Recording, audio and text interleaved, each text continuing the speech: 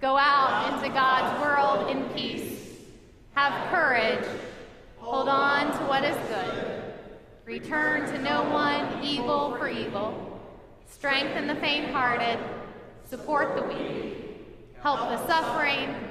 Honor all persons. Love and serve the Lord, rejoicing in the power of the Holy Spirit. And as you go, may the grace of our Lord Jesus Christ, the love of God, and the power of the Spirit bless you and keep you this day and always, always. Amen.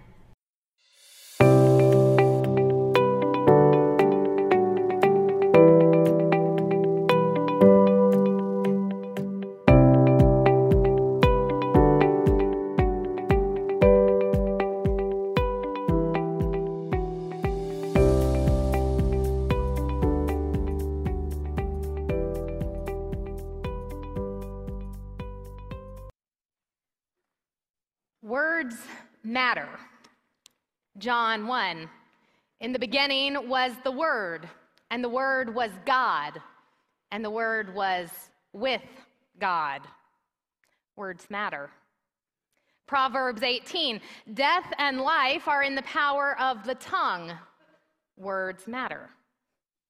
James 3. So also the tongue is a small member, yet it boasts of great exploits. How great a forest is set ablaze by such a small fire, and the tongue is a fire. Words matter.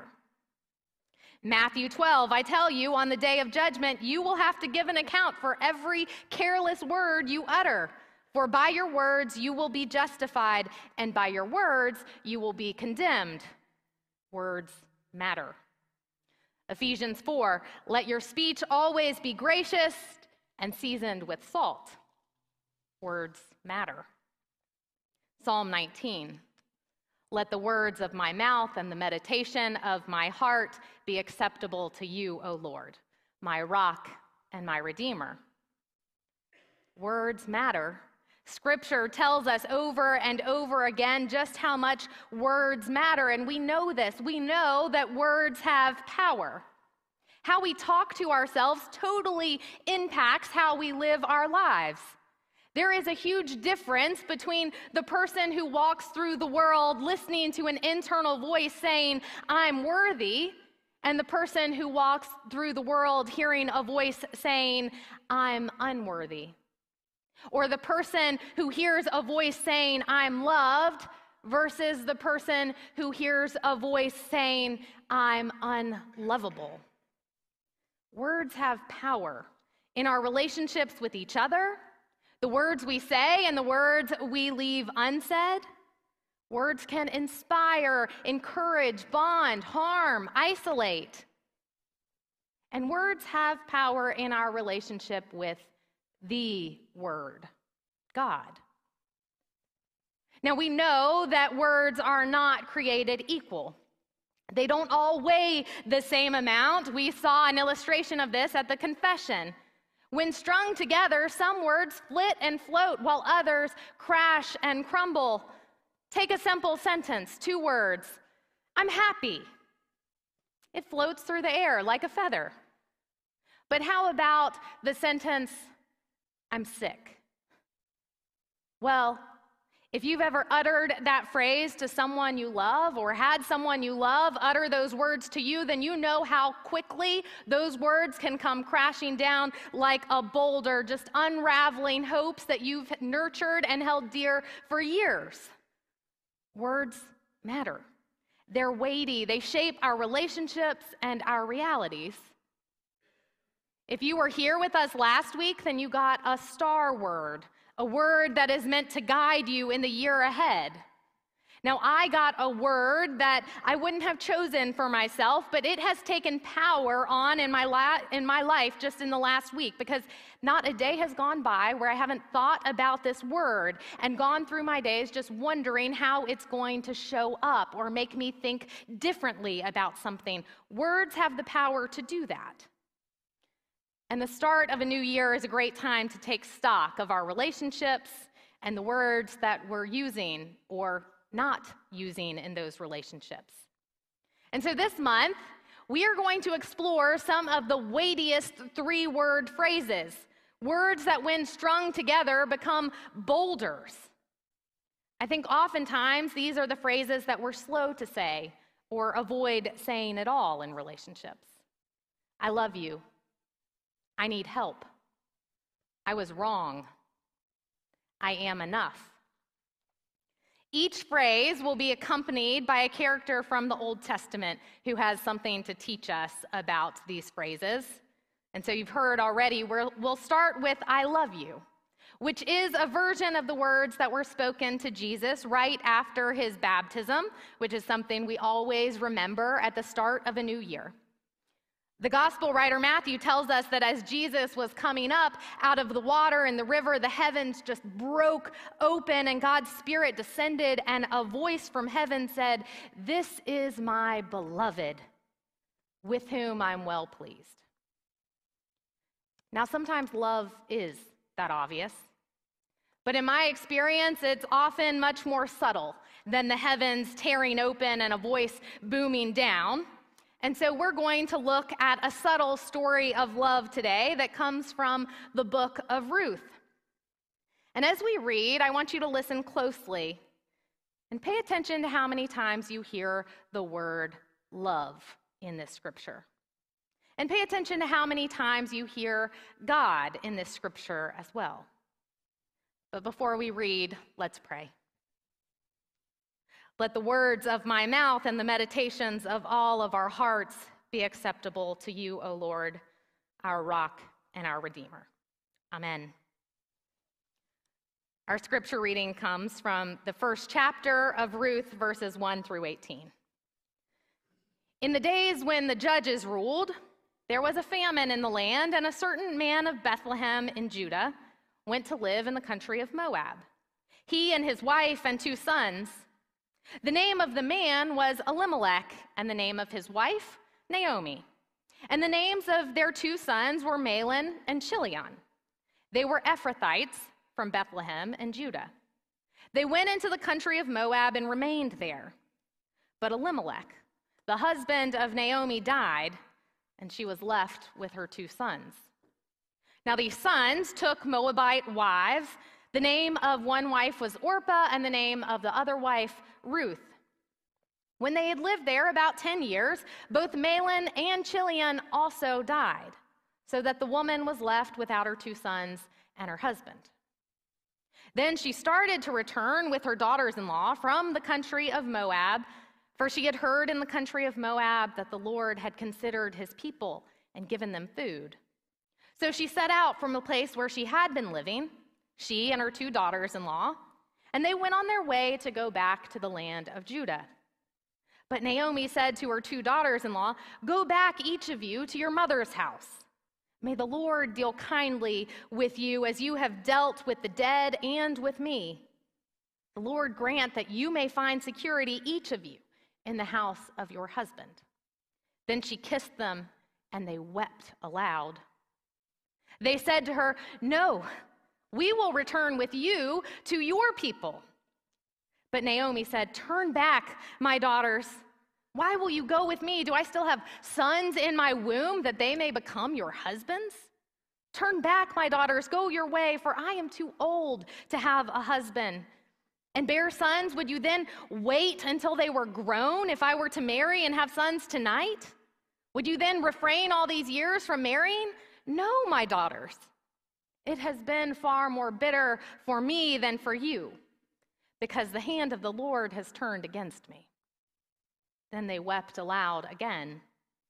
Orpah kissed her mother-in-law goodbye, but Ruth clung to her.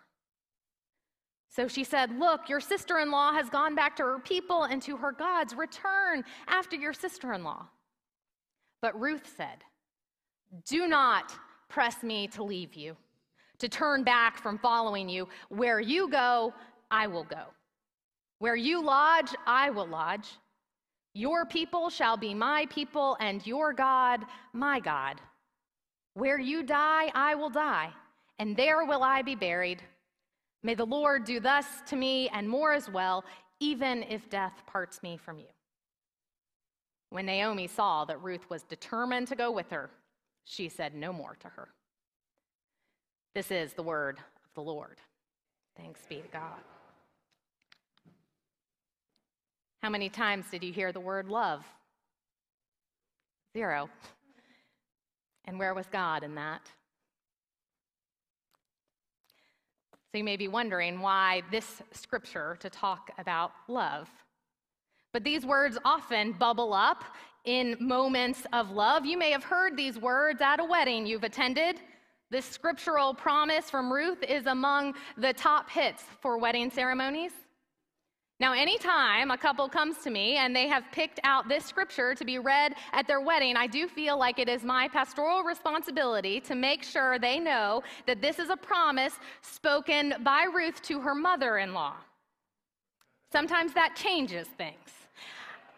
I did have one couple change their minds about including this after they learned that fact. They were so excited to make promises to each other, but they just couldn't quite imagine making the same vows to their in-laws. They thought this was just a biblical wedding vow plucked out of context, and it does read that way, doesn't it? But in all honesty, the fact that these are not words spoken between a starry-eyed young couple standing at the front of a sanctuary is what makes them the perfect words for a wedding. Because anyone who has ever loved another person can tell you that love is complicated. When was the last time you said, "I love you"? Maybe it was this morning to your spouse or your children or your parents. Maybe it was an abbreviated text you sent sometime earlier this week, ILY. Or maybe it's been a while. Maybe it's easier to think about a time recently when you chose not to say the words, "I love you," because the relationship just isn't really that kind of relationship. You know, kids should just know that their parents love them without them saying it all the time. Or maybe over the holidays you were remembering the person that you desperately want to say "I love you" to, the person who never failed to make you believe you were loved, and they are no longer with us. Love is complicated, and this is a complicated story. Naomi and her husband have 2 sons, and they had been living in Bethlehem, but ironically, there was no bread in Bethlehem, which the name Bethlehem means the house of bread. And so Naomi and her husband Elimelech were determined to feed their children as any parent would be, and so they fled the famished land and traveled to a place called Moab in hopes of finding a better life. And this tells you something about who they are as parents, because Israelites and Moabites don't get along. They went to enemy territory because they wanted to find food for their children. Love is complicated, isn't it? Not long after they go across these enemy lines, this place called Moab, Elimelech dies.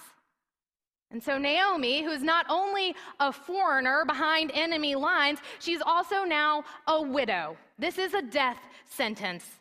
But she is determined to feed her children. And so she stays there, having no idea what will happen. And luckily, both sons meet local women and they get married. One son marries a woman named Orpah and another marries a woman named Ruth. Now, they have a good decade together, but after 10 years of marriage, just out of the blue, both of Naomi's sons died. So now she is a foreigner behind enemy lines, a widow, and the mother-in-law to 2 more widows. And she's grieving. In fact, in the book of Ruth, her name, Naomi, means pleasant, but later on in this book, she asks for her name to be changed to Mara. That means bitter. And I respect that, because I'd be bitter too if I lost my husband and my children. So Naomi decides that she's going to return to her homeland, Judah. I'm sure that she thought that being among her people would make the grief lighter. And so her daughters-in-law, they set out with her. But Naomi says very wisely, stay in Moab. You know my people don't get along with Moabites, and it'll be easier for you to get on with your life in a land you already know. Go back to your mother. Don't make your life worse just by following me. There is nothing I can do for you. Even if I have another son, you're not going to wait all these years to marry. Orpah comes around to Naomi's advice, and so she gives a teary goodbye and kiss, and she stays. But Ruth doesn't do the same. Instead, Ruth clung to Naomi. That's what the scripture tells us. And in Hebrew, it's the word to cleave. It only appears twice in the Old Testament, which means we should pay attention.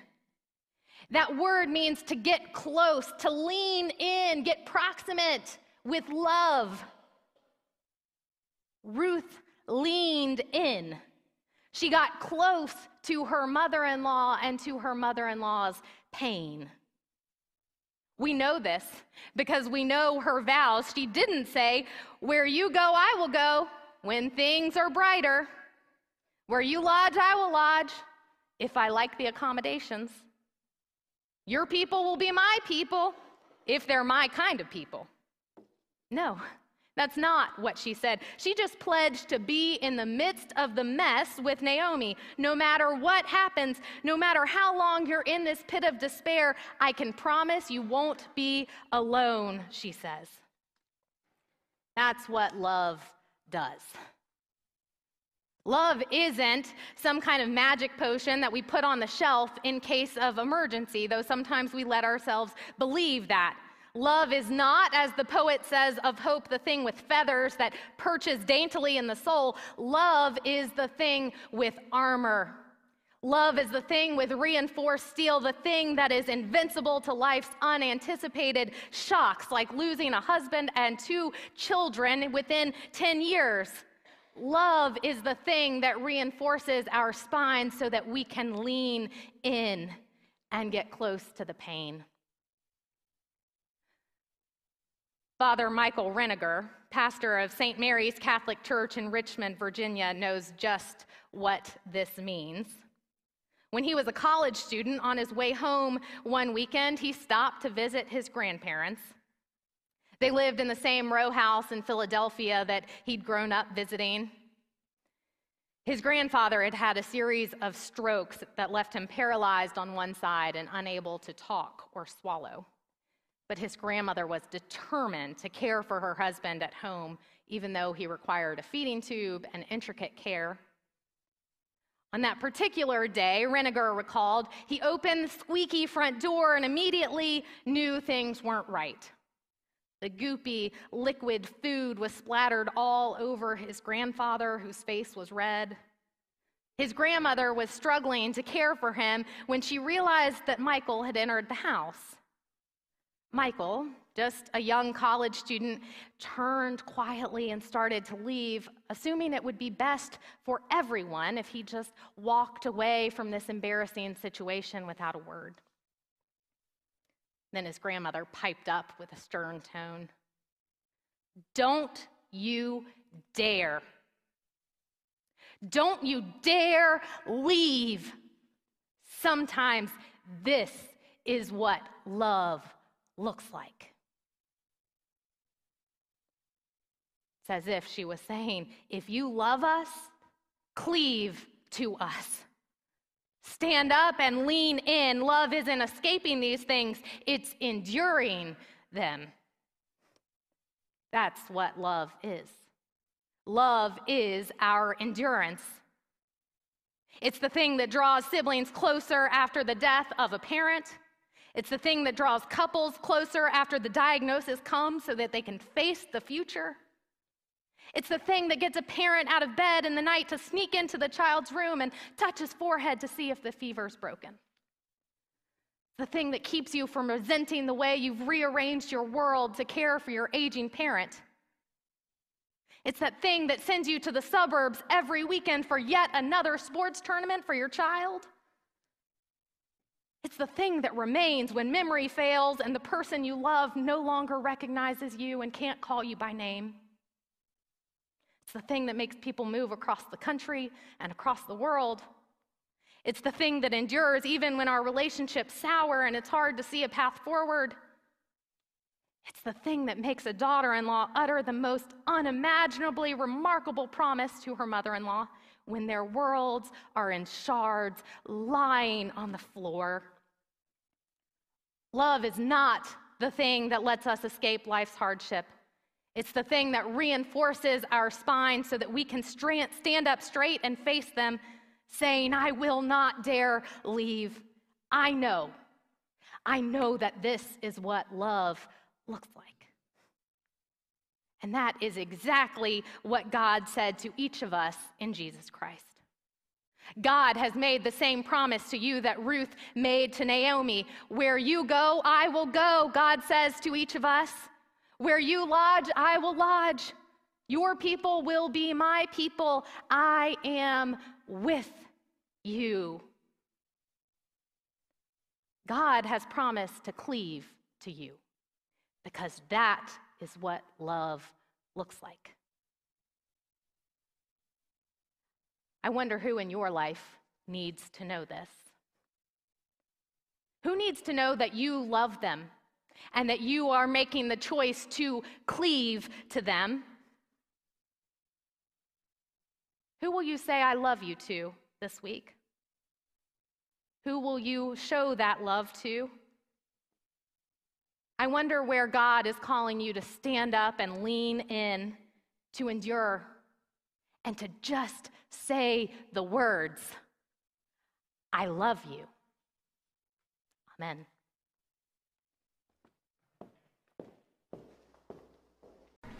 Go out into God's world in peace. Have courage. Hold on to what is good. Return to no one evil for evil. Strengthen the faint-hearted. Support the weak. Help the suffering. Honor all persons. Love and serve the Lord, rejoicing in the power of the Holy Spirit. And as you go, may the grace of our Lord Jesus Christ, the love of God, and the power of the Spirit bless you and keep you this day and always, always. Amen.